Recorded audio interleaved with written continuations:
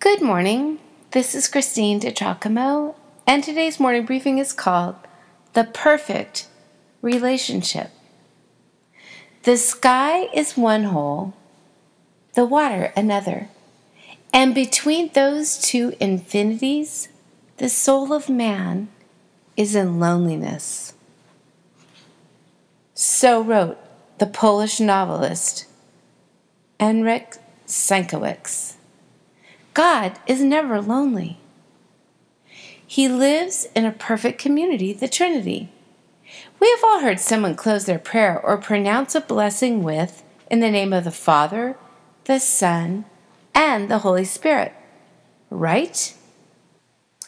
That is the first way in which we have some knowledge of the notion called the Trinity. That while God is one, He is also three. Wait, right there.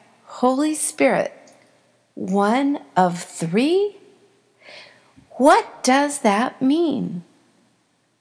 Outside of the church, we have never considered such a possibility, such an entity.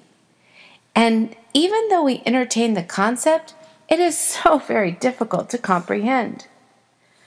Truthfully, we will never fully grasp the Trinity.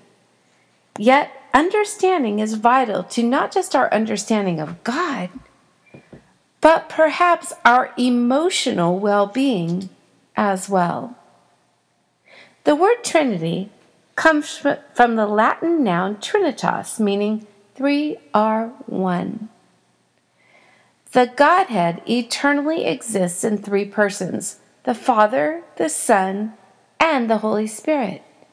And these three are one God, having precisely the same nature, attributes, and perfections, worthy of precisely the same honor, confidence, and obedience. Let's look at how we see the Bible capture the us and one of God. Genesis chapter 1 verse 2 said, "The earth was without form and void, and darkness was on the face of the deep, and the Spirit of God was hovering over the face of the waters." But check out verse 26 of chapter 1, Genesis.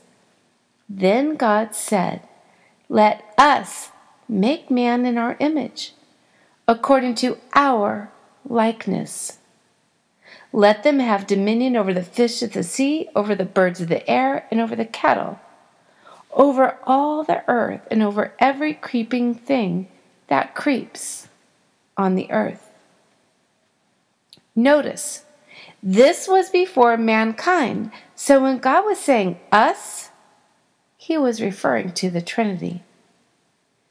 Deuteronomy 6, verse 4, "Hear, O Israel, the Lord our God, the Lord is one." And then Jesus, at the very close of His ministry, just before He ascended into heaven, said this, "All authority has been given to me in heaven and on earth. Go therefore and make disciples of all the nations, baptizing them in the name of the Father and of the Son and of the Holy Spirit." Matthew chapter 28. And in Mark 12, verse 29, Jesus reiterates Moses' teaching in Deuteronomy when he said, "The first of all the commandments is, 'Hear, O Israel, the Lord our God, the Lord is one.'" In John chapter 1, verse 1, the beloved disciple wrote this, "In the beginning was the Word, and the Word was with God, and the Word was God."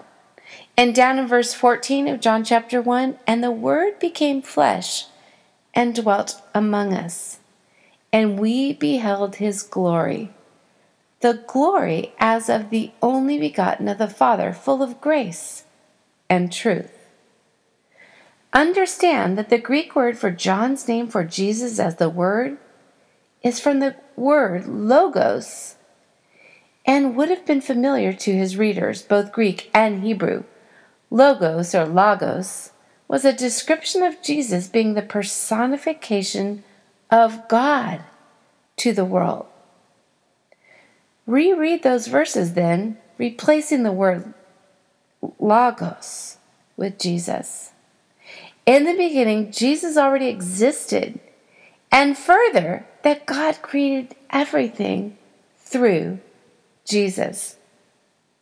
And then further, into the New Testament from Paul, my beloved, he wrote to the Corinthians in the second letter he wrote, "The grace of the Lord Jesus Christ and the love of God and the communion of the Holy Spirit be with you all.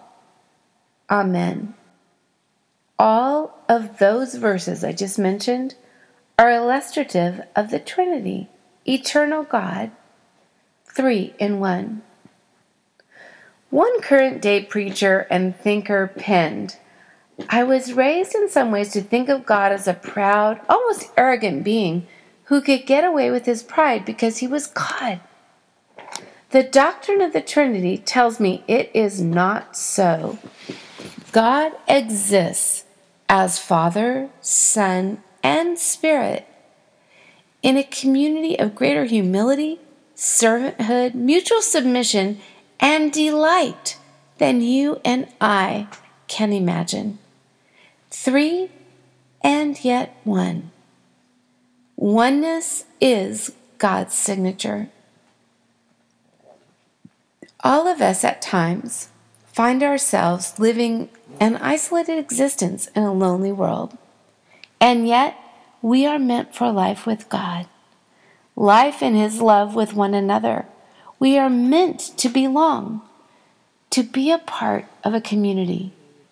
And we have the greatest example of that in the Trinity.